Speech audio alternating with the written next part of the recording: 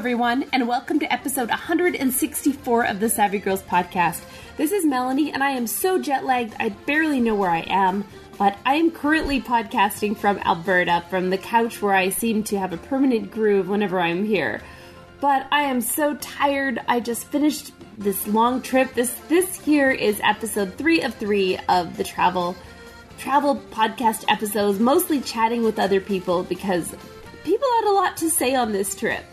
So I will let them and partly me go ahead, and I'm so tired. Sit back, put your knitting needles somewhere where you won't roll over on them as you sleep the sleep of a weary traveler, and enjoy the show. And I say, hey, it's just an ordinary day, and it's all your state of mind. At the end of the day, you just got to say it's alright. Hello, everyone. This is Melanie, and welcome to another episode of the Savvy Girls podcast. All right, I have been an awful podcaster. I have been traveling, and these last couple of podcasts have indeed been travel podcasts, but I admit I haven't talked a lot, or pretty much at all, about what I've been doing. And so I'm going to give, it's been 15 days, and it's all sort of a blur, so I'm going to give a quick recap if I can. So the first 9, 10 or so days, I don't even remember, I was traveling around the United Kingdom performing my show Stitch in Time and my other show Opera Mouse, 2 of the many shows that I perform. And I performed in Portsmouth, Beverly, Havant, Leeds. That's all. I performed in all those places. Each concert was wonderful. I've written about all of them. I put up pictures. Check out our Facebook page. So anyway, I performed those concerts. I've been an awful podcaster, but I have interviewed people along the way, as you will have heard. And then I went to London. I have been doing these secret assessments of certain things like restaurants or hotels. And I did one in London. No, and then I did one right outside of London. It was a place where Bice, Percy Shelley used to live. And now I am in Cappadocia, Turkey. Now, I'm an awful person because I'm going to admit I didn't ever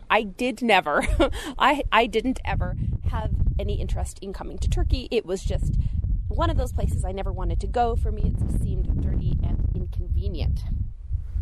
Clearly, as I sit here in one of the most beautiful places I have ever seen in my life, that is not true. So, okay, I haven't really been to Istanbul. The airport was beautiful. I don't know anything at all about the city, really, but here I am in Cappadocia. Actually, okay, the city is made up of 3 cities. So I was in Gürüm the first night. I was in a hotel, and now I'm in a different hotel up on the hill by this ancient castle.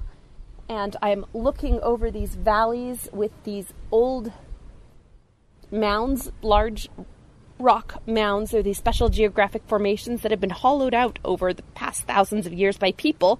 So it's like looking at the suburbs, the ancient suburbs, but now from my own private love balcony. So I guess you've just been caught up. That was easy. Tomorrow I am flying to Paris just for a day to go to 2 restaurants, actually. That's all. And then I'm going to Prague to see my friends. And because what is a trip unless it somehow ends up in Prague? Right. So, what is there to talk about? Cappadocia, it is actually knitting related. So I wanted to talk a little bit about that. See, I'm talking about knitting, Deborah, if you were listening, which you're probably not. She promises she'll be on the next one. Anyway, okay, so I'm here in Cappadocia. I did not know that this had any kind of tradition of knitting, any kind of tradition of crochet or needlework. I did not know Turkey. It was a thing in Turkey, but apparently it is. So I walked downtown and I was looking at all of the things made in China, as one does, and thinking, wow, is there anything except for Turkish delight that's actually authentic to here? And then I noticed a big pile of hand-knit slippers. And I thought, wait a minute. And I walked a little further and I noticed a huge rack of hand-crocheted dolls. And I thought, wait a minute. Then I walked a little further and there was an entire store of beaded, but not just beaded, sort of woven beaded bracelets. And I thought, wait a minute, everybody. this is a handicraft town, but it's a handicraft town and no one seems to know about it, which is pretty neat. So coming up, I actually have a couple interviews. One woman from the beaded store. I talked to her again today. I talked to her yesterday. I bought something like half her store. And it's a short interview. Her English is not wonderful. However, what I thought is very interesting is she started this business of creating jewelry, of crocheting on the side of shawls, of doing all that sort of thing several years ago, and she has a staff of something like 60 women now. She creates her own designs, she employs women, and she exports a lot of what she makes, and it's beautiful. I love that there are still crafts like this, not crafts like crafts, but crafts as in my craft, going on. I think that's really special. I love the fact that I found it, although I've heard from a couple other knitters, that means you, Karen, and well, she's a crocheter. And okay, apparently it is a thing. People do know about it, but I didn't know about it. And it certainly isn't, I don't think it's on the craft tourism radar. Maybe it is. I haven't seen any knitters though. So actually, I haven't seen anybody because this town is basically empty, apart from tour groups from China. Apparently, they either didn't get the memo or the memo was in English, because there are tons of tour groups from China and nobody else. It actually is kind of interesting. Maybe they didn't get the memo. It's maybe that the few couple of terror attacks in Turkey perhaps did not make the news over there to the extent that they made the news here. By here, I mean North America and Europe, because they don't seem to care. And the people I talked to at home seem very, very concerned because, it's dangerous. It's not dangerous. I don't mean this in exactly the same way I said that Sudan wasn't dangerous, because it wasn't, but it could be. This place is fine. It's fine. You can walk around uncovered. It is, I'm just going in. It's windy outside. You can walk around uncovered. You can say you're Jewish. It's okay. I was actually in a cab with a guy, not a guy I picked up, but I was in a cab. Well, actually kind of with Jorge, a guy I met, and we were in a cab, and the driver turns to him and says, "Hey, you look Jewish." And he said, "Oh, actually I'm Venezuelan." And I said, "Hey, but I'm Jewish." And it was not negative at all, which is actually kind of interesting. Very interesting. So anyway, this woman started a business. I bought a bunch of bracelets. I also like the fact that although in some stores you do bargain, you do not have to barter. Or rather, there are a lot of fixed price stores, including hers, and honestly, it's just easier. It's easier. If you don't really love something, or if you have a lot of money, great, bargain. But I want to know if I can afford it before I love it. Or rather, how much I can't afford it before I love it. And then I make a decision based on that. Or just buy it for Mom for a birthday present. Which was one of the things I did. Okay, so that was yesterday. I bought a bunch of things from her store. I bought some knitted slippers because they were only 10 Turkish lira, which is something like $4.50 American dollars. And I thought, hey, knitted slippers take a long time and it's real wool. You can smell that it's real wool, and the colors were pretty neat. They're yellow and brown. So I thought, score, I've got myself some knitwear. And I bought a little crocheted wallet for myself because irony, and also it's really neat that the crochet is a thing here.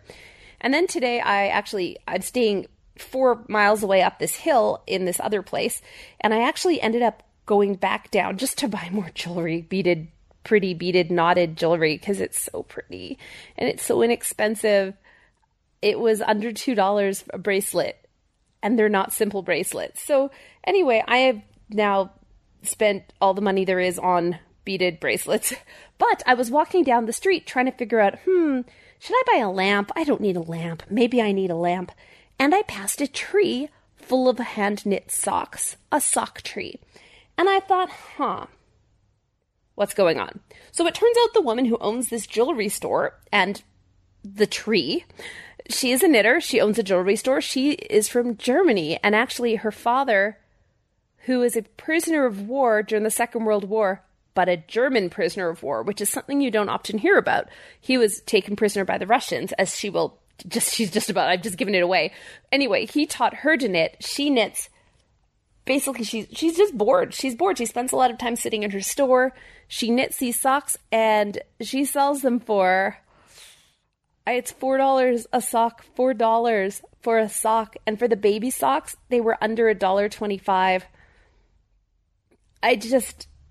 I can't even. Why bother knitting a sock? Why bother buying yarn to knit a sock?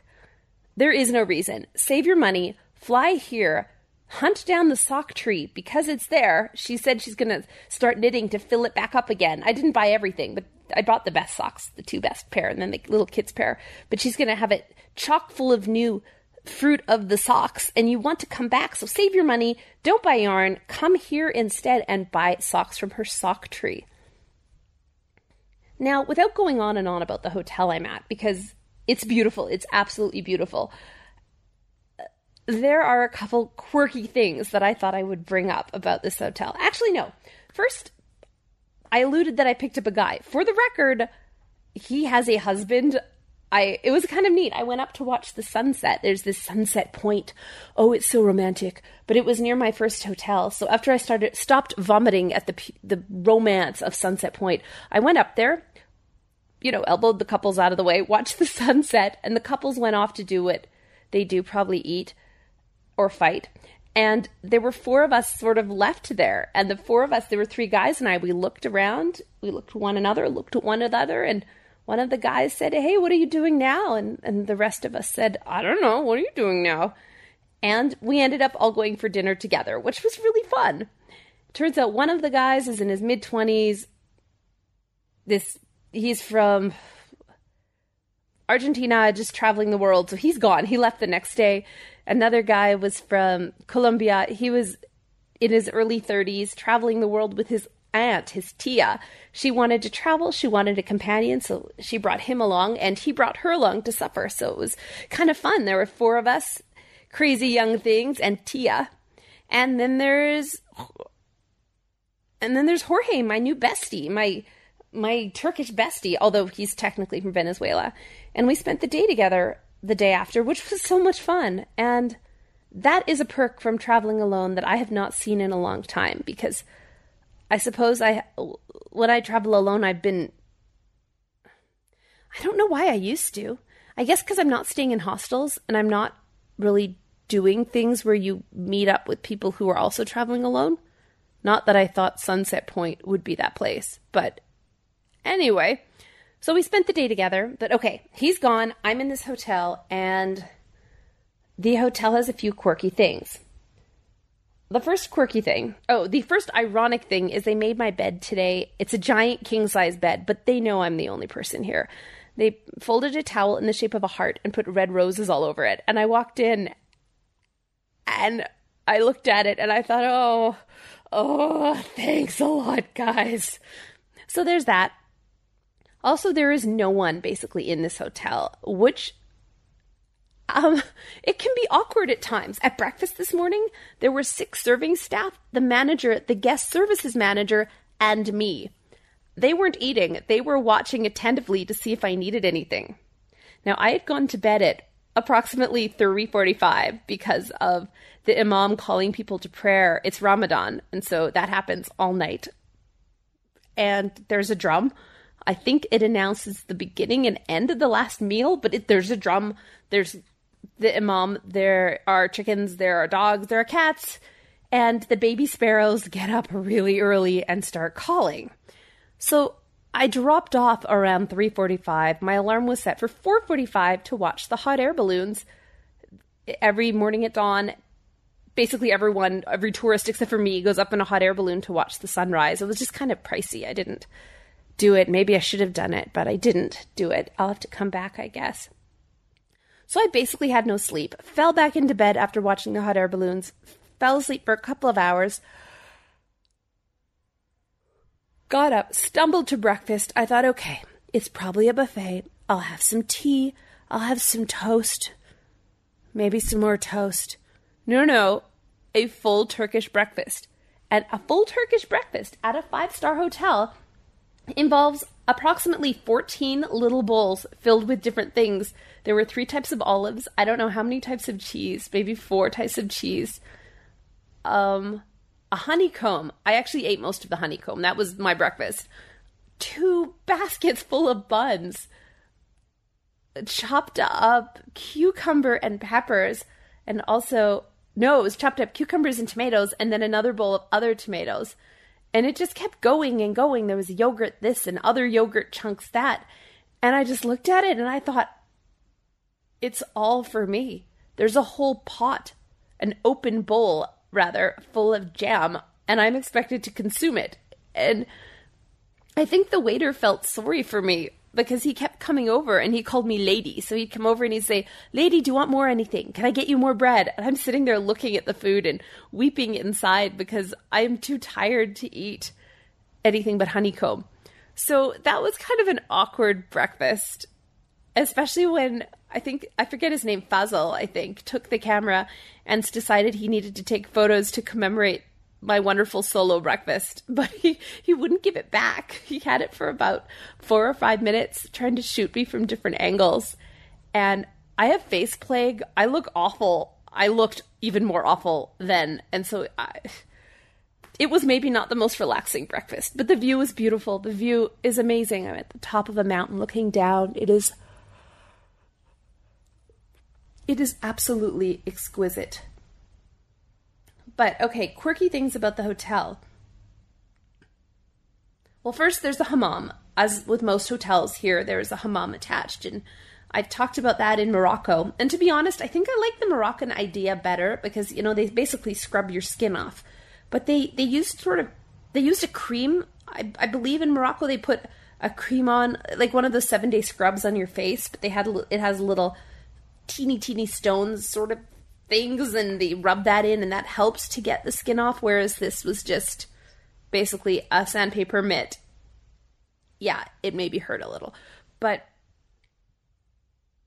it was fun. It was fine. I think it was another one of those we're all girls here situations where perhaps instead of, I'm pretty sure that generally in those situations, one does not end up completely naked.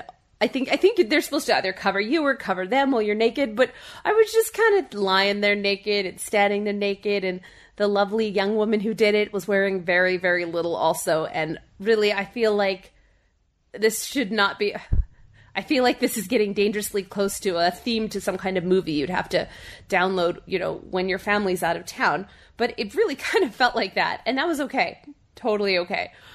So there was that. That was lovely. Oh, hammam. Yeah, that was wonderful. And they also have a salt room here. And I don't understand it. It is a room filled with salt. The walls are salt. The ceiling is salt. The floor is made of salt. It is air conditioned with a beach chair and magazines on a table. And I think you're just supposed to sit there surrounded by salt and something happens. I don't know. So there's that, the salt room. Then there is the adventure shower. And I think my life will never be the same after this adventure shower. So it's in the swimming area. There's a swimming pool, and it's off the pool, and you turn a little corner, and you turn another little corner, and you end up in this cubby. And I guess it's sort of concrete. Some of the hotel is concrete. Some of it's actually carved into the rock. So it's either stone or concrete. You can't really tell because it's dark. And you go in and you press a button and the lights turn from nothing to sort of red pink. And in the dim light, you look around and you can see vines hanging. You can see branches sticking out. So you step forward by these branches, by these vines, and all of a sudden, rain starts pouring down, like you're in the rainforest. So it's not a gentle shower, it's more just like an onslaught of really hot water. And then all of a sudden, noises start. You hear...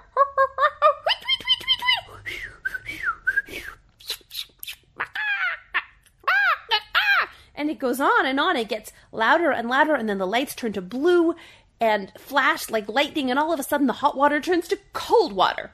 And you're stuck in this cubby with hot water and then cold water and then fake thunder. And then you look down, they actually were solicitous enough to put large plastic bugs on the floor, you know, just for the full experience, for the full adventure. And it is amazing. I don't know why this is not a family-friendly place. There is no theme park attached to it. There is no reason for this adventure shower. I'm so confused. But I think I'm going to go in it again right now. So yeah, that's what I'm up to. I will keep podcasting from now on, I promise. And that's all for now.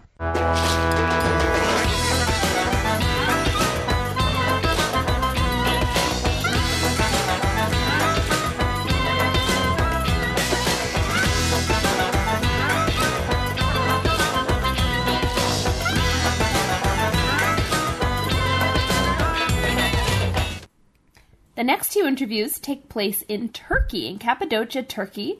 The first is with the owner of a small store in the middle of the city, and this store sells handmade items, knitting items, crochet items. I'm going to talk more about these on the next podcast because I basically bought the entire store. But this woman is a knitter, a crocheter, maybe a macramist. She is a wonderful crafter, and she has taught other women in the community to craft, and this is an income stream for them, which is fantastic. And the second interview is with a woman originally from Germany who now runs a jewelry shop in Cappadocia and who is also a knitter and who specializes in socks.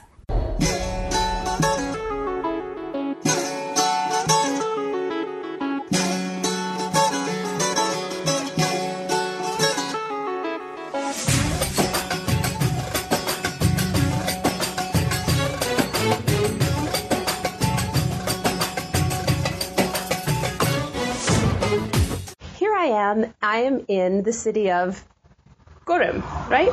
Yeah, Gorem. Gorem. And I have met a woman who is a crochet expert. Yeah. So tell me about what you're making. What are you making? For glasses. It keeps on the glasses. Yeah. And you designed, we're in a store and it's full of beautiful, beautiful jewelry. And you designed this? Yes, my sister together making design. My sister together work. Wow. 15 years ago, I can hobby making, not selling, just hobby making. I like, after every people, whether you like it, every people ask, what is this? I can jewelry making. A very good business. Today, many country order making. Wow. Yeah, I send online selling every time. It's just, the things are just beautiful. And who taught you? How did you learn? My mom. Wow. Yeah. Before, just traditional scarf making. Do you know Turkish culture cloth? Yes, with the side. Yeah, I think maybe here tourists coming. Maybe tourists not close. This jewelry making. Maybe every people buy. Really, very good. 3 years slowly start. After very big business, small shop. After big shop open. Other country people together work. Very good business. Every woman very happy. Do you know? It gives work to women also. Yeah, 60 women together work. Wow. Yeah. Wow. And what is, I will put the webpage, the webpage address on the internet. Yeah, internet. So, internet, yeah. Sometime my customer coming here. This new design, new contact, making. Sometime coming, sometime internet working. Well, I'm so excited to buy things, so thank you so much. You're welcome.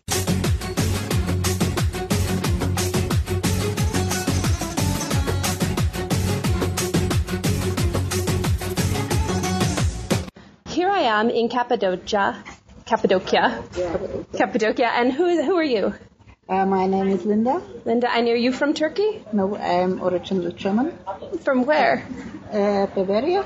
Beautiful, beautiful area. And the socks which in here, my grandfather taught me to do this kind really? of socks. Yeah. How? Because, my grandfather, he stood in the Second World War in Russia. So he was in a Russian camp? Yes. Prison. Right, Russian prison. Yeah, exactly. And in this prison he learned to knit socks, and he taught it to his granddaughters, my sister and me, and I like to knit his socks. And who taught him? Was it another prisoner? Don't ask me, I have no idea. Normally he didn't talk about this time. But he talks about knitting? Yes. Yes. He taught. So, Where do you get your wool? You were telling me you do not buy wool here. No, here in Gorme you cannot find. Yeah. And every year I go for a few weeks to Germany, and that's why, especially the baby wool, I buy in Germany. And that one is from Belgium. My Belgian friend brought it to me. It's pink. And you said this one came from Germany too. Germany? Yeah. And that one is from Turkey. You see it on the color. It's very bright color. That's an adult sock, right? No. Oh, I may have to try it on. It's bright pink, and I love it. I didn't see it before. Yeah, that one is from Turkey. It's from Side. Oh. I bought it in Seaside. But here in Cappadocia, of course, in Urgut or in Nefje, you can find shops where you can find wool, or here on the bazaar. And do you knit from a pattern, or do you know how to do the socks now? I do it how I feel it. You just, okay. The size, I have some measure. And you knit from the bottom to the top, or the top to the bottom? The top to the... And there are a lot of people who listen to this show who say that it's too scary to come to Turkey.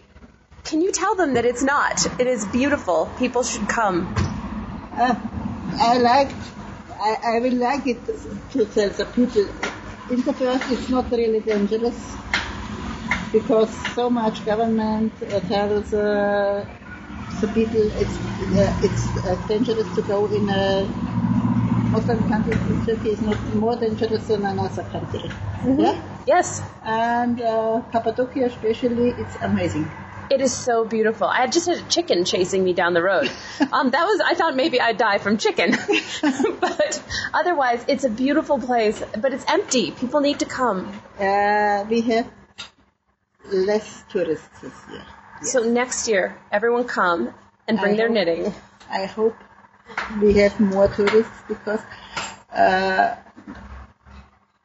the economy goes down and it's not good. No. So the people are not happy. Of course. And not happy people, it's a not happy country, and not happy country is not good. That's true. That's true. Do you make friends with other knitters here? Do the knitters talk to each other about knitting? Here in I have not so much contact. Okay, so there's not a big knitting group at all? No. Okay. No. Well, it's a connection for this kind of stuff here. Oh, what is that called? I couldn't figure it out. It's sort of needlework, but there is a word for it. Yeah, but I don't know because that one, my friend Patricia from Switzerland is doing. Oh, well, Patricia is talented. That is beautiful. Yes, it's a really nice work, a really fine work what she's doing. But you have hung all of your socks on a tree outside. It is a sock tree, and I'm going to pick some socks off your sock tree. It's nice, thank you. So thank you so much. You're welcome.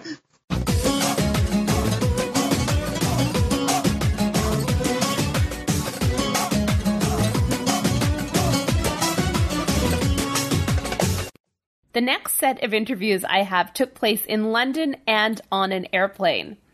Now, we'll start with the ones in London. There's one interview with a colleague of Deborah's. We were in a really lovely Lebanese cafe with her colleague's wife, another colleague, and his husband, and we got to talk about knitting. So that is that conversation. And the other conversation, I admit, I completely recorded without asking permission. I was in an Uber, and the driver had basically, it's an accent right out of Oliver Twist, and he started talking about knitting. And as soon as he did, I turned the machine on because it was just delightful. And the last interviews on this podcast are a lovely woman sitting beside me on the plane back from Toronto to Edmonton, and her husband, her long-suffering husband of a knitter. So those are the interviews that are coming up here. Consider yourself at home. Consider yourself one of the family. We've taken to you so strong. It's clear we're going to get along. So I'm sitting here with 3 of Deborah's colleagues, one of their husbands, and 2, randomly enough, flight attendants from tomorrow's flight that I'm going to be on. Holla! And we have some knitters. I think I'm the only knitter at the table, though. She tried knitting. I made a dishcloth one time. That's the flight attendant. Lisa, you've made something. What have you made? Mittens? Mittens with a skull. Wow. So that was in Tarsha. That's Pretty advanced. Yeah. I knit shawls and socks. So you have a shawl here. What is it called? I do. It's the study striping shawl. And I totally forget do you remember the artist? Is it Stephen West? No, but it looks like a Stephen West. It does look like a Stephen West shawl. Who we love, and all my other shawls are Stephen West. Well, but because this it really is not. did look like you were heading towards Stephen West. No, it's not. And it's done so that it's yellow and gray, and the yellow is hedgehog fibers from Cork. Wow. Do you know that it's an Irish company? Yes. And it's Hedgies. called Pollen. And then the gray is just like a fine merino wool. And everyone thinks this is really funny because I'm talking about fibers. And, okay, well, what about your socks? And my socks. So I just started doing socks a couple years ago. And socks are brilliant because you can carry them anywhere. So I always have like a sock on the go. And the sock I'm working on right now is a yarn called Trailing Clouds. And it is Mind the Gap. So it's self-striping. And it has all the colors of the Tube line in London. So it's pretty amazing. It's very colorful. It's like quite rainbow. So what is your favorite Tube line? I don't have a favorite. We use the Bakerloo quite often. Is that No, it's the ugly brown one. Yeah. But, you know, so when you're wearing your socks, you're going to feel the love, hate. Mostly the love. Usually when I'm knitting this, when I come to a new color, I'm like, oh, here comes the district line. Or, oh, here comes the circle line. Did you say it out loud?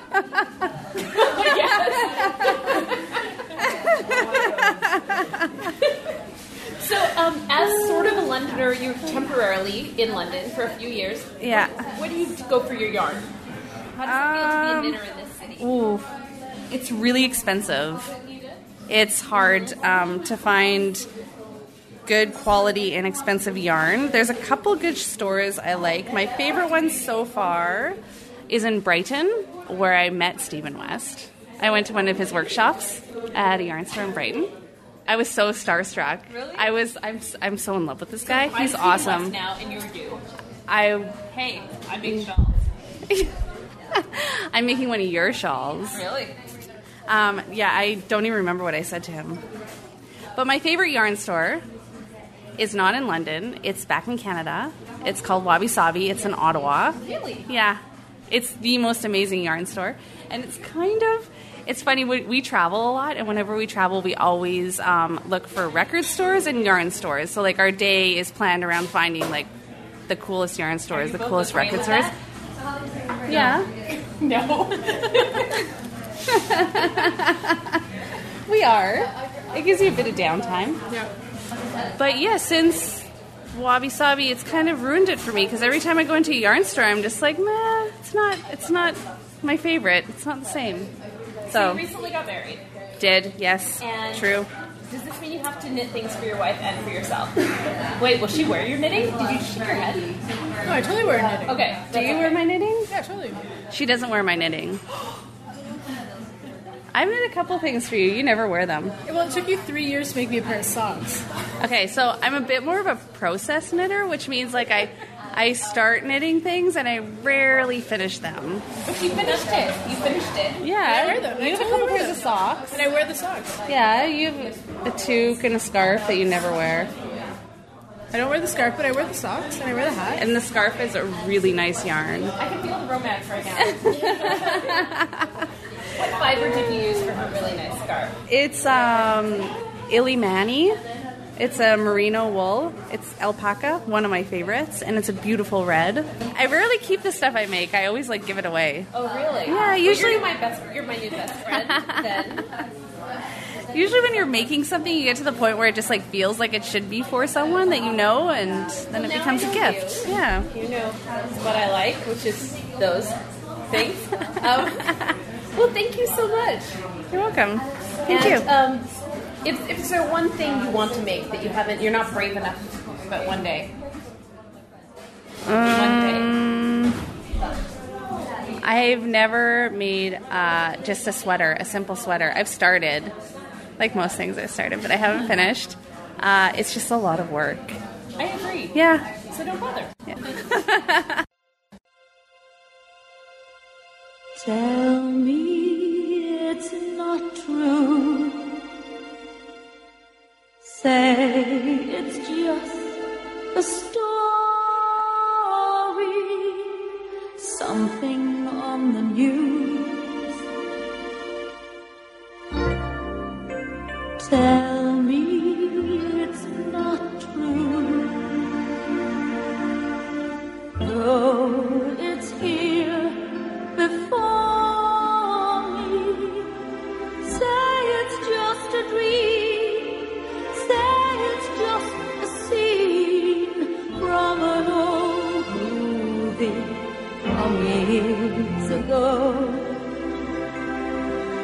from an old movie with Marilyn Monroe.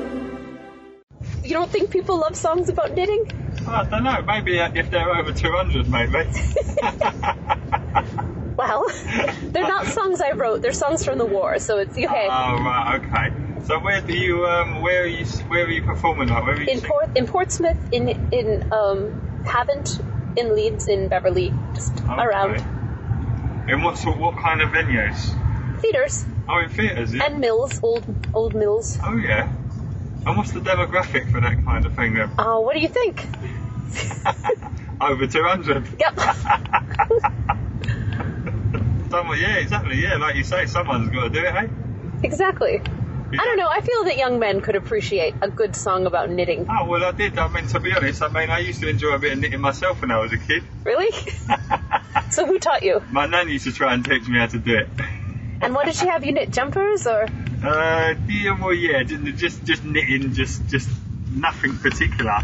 Just knitting a bit of nothing, basically. Just learning the basics of knitting. And so you're a more sensitive man because of it? Yeah, I think so, yeah. I would imagine that knitting is probably not as popular anymore, is it, as maybe what it used to be? Surprisingly, it can be. It depends. Really? There's a lot, especially here in London, there are a lot of very attractive women and men who knit. Yeah? Yes. I mean, I knit. Yeah? What kind of things? Scarves, jumpers, mostly cardigans? hats. Yeah? Yep, a cardigan's a big commitment. Is it? You have to buy buttons. I tell you what, my aunt's mum, so like from the other side of the family, she was really good at knitting. She could do all the jumpers, cardigans, and she could do all the kind of different patterns within it and all that. Yeah. Wow. Yeah, she was quite good at it. She was. Oh, I bet she wasn't 200. No, she was 300. Oh.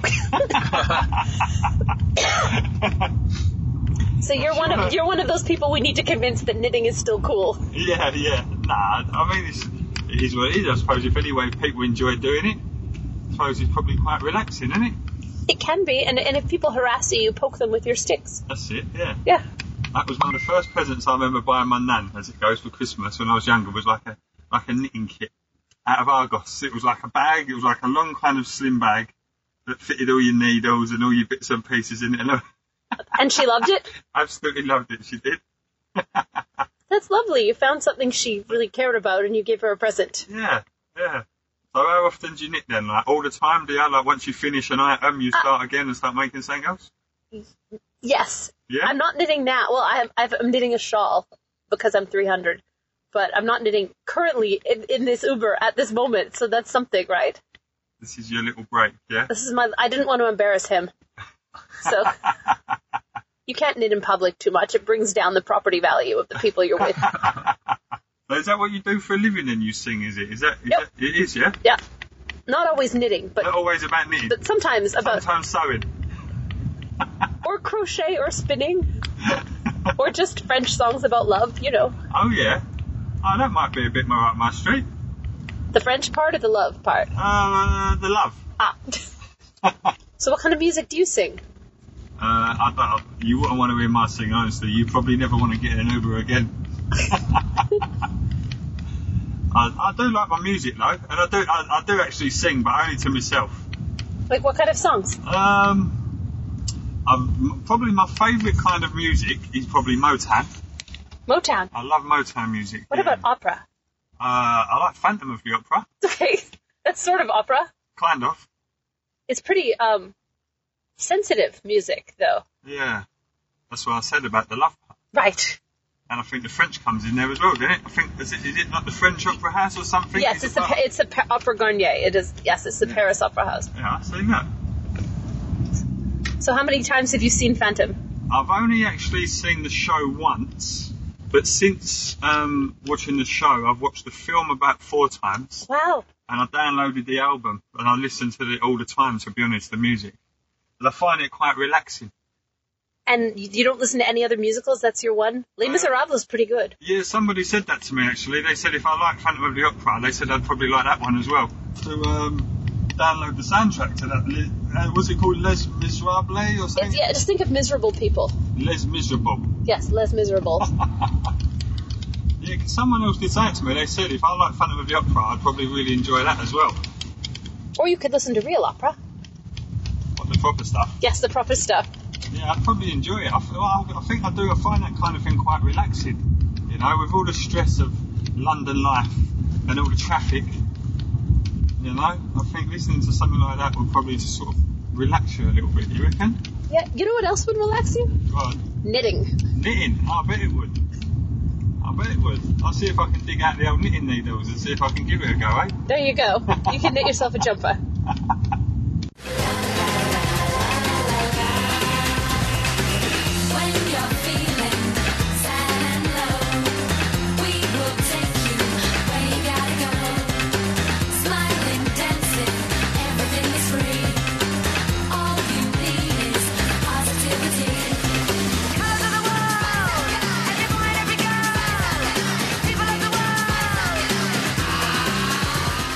So here I am on the plane, and I found a knitter. So where are you from?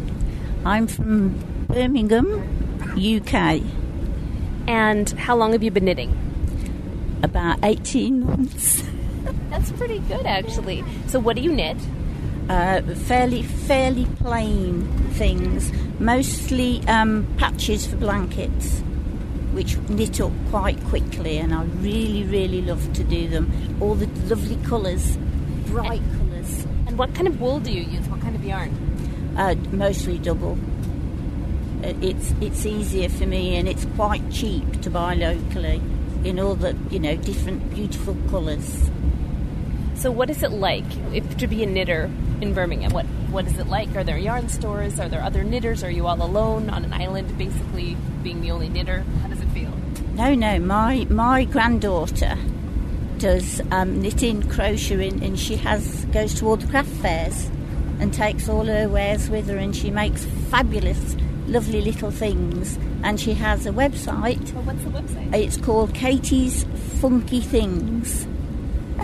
And she goes to all the festivals like Glastonbury and has a stall there and does quite well. So her things didn't get all muddy at Glastonbury? She didn't go this year. Luckily, she couldn't get in the field she needed to be in, so she's going to WOMAD instead, which is another really nice festival. So you're exploring Canada. Are you going to any of the yarn stores? Well, I would if I was allowed, but really I don't think I will be. You are. That's a cheek. And you were saying you have a season ticket to the yarn stores? Oh, yes. I support the big bags of £2, 2 for £3 or 3 for £2 or whatever we get, and the colourings. But she does wonderful colour mixtures. And does she knit anything for you? Oh, no. No. Well, actually, yes. It's a big double blanket, the last one I made. Isn't it? Yes. It is. She does a lot for the family. And in fact, because this isn't going to go out until we've gone, in our case is a blanket for my sister as a treat. Because we're going to celebrate a big 70th birthdays between them. That's exciting. Yeah. That's when we're in Calgary. When we're in Calgary, so... So you brought the blanket with you? Yes. From the UK? Yes. Wow. Yes. That's a lot of blanket. It is, yes. You know these sucky up tube things? It's in one of those. Yeah, take the air out and it weighs less. So how does it feel to be married to a knitter? A crocheter? A crocheter as well. It's very peaceful. And have you ever been tempted? Me? Oh. No, I think my expertise is elsewhere. Like tatting? No, planning holidays. Oh. That's my forte. We're about to take off, so thank you so much. Thank you. You're very welcome. Thank you. So kiss me and smile for me. Tell me that you'll wait for me. Hold me like you'll never let me go. 'Cause I'm leaving on a jet plane. Don't know when I'll be back again. Oh babe, I hate to go.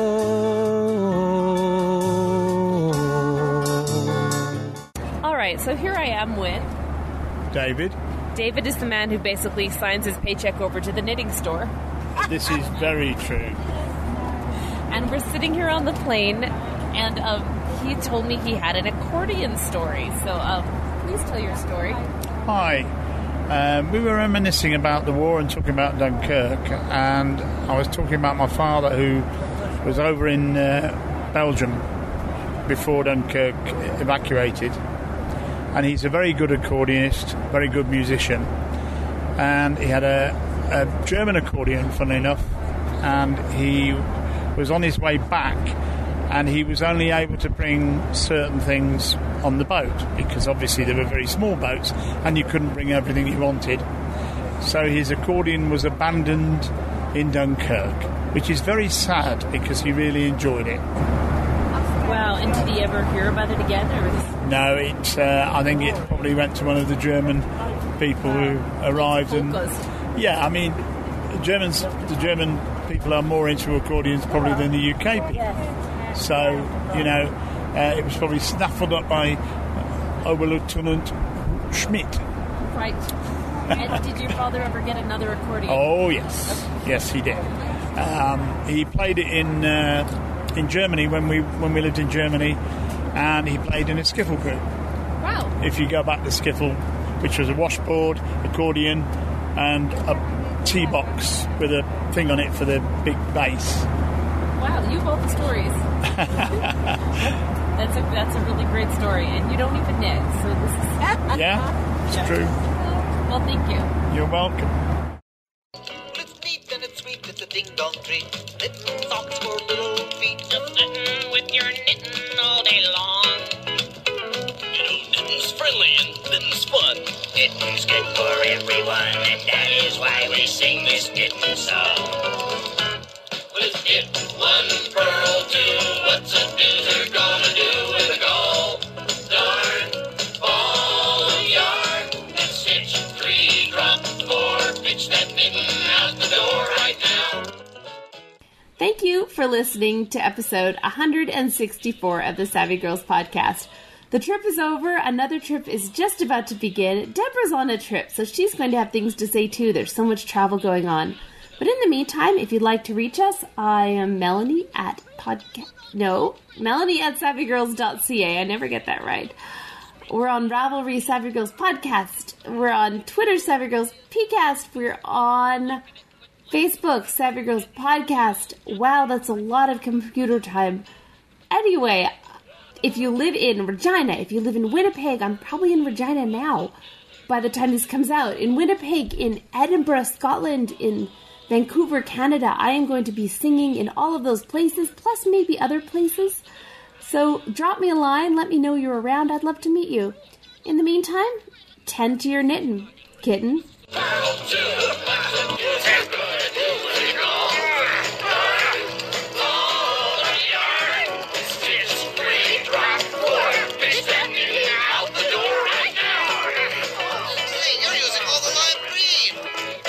Cardigan would look silly without lime green stripes? Well, don't shout. I'll shout. I'll shout if I want to. And do you know why? Why? Because I hate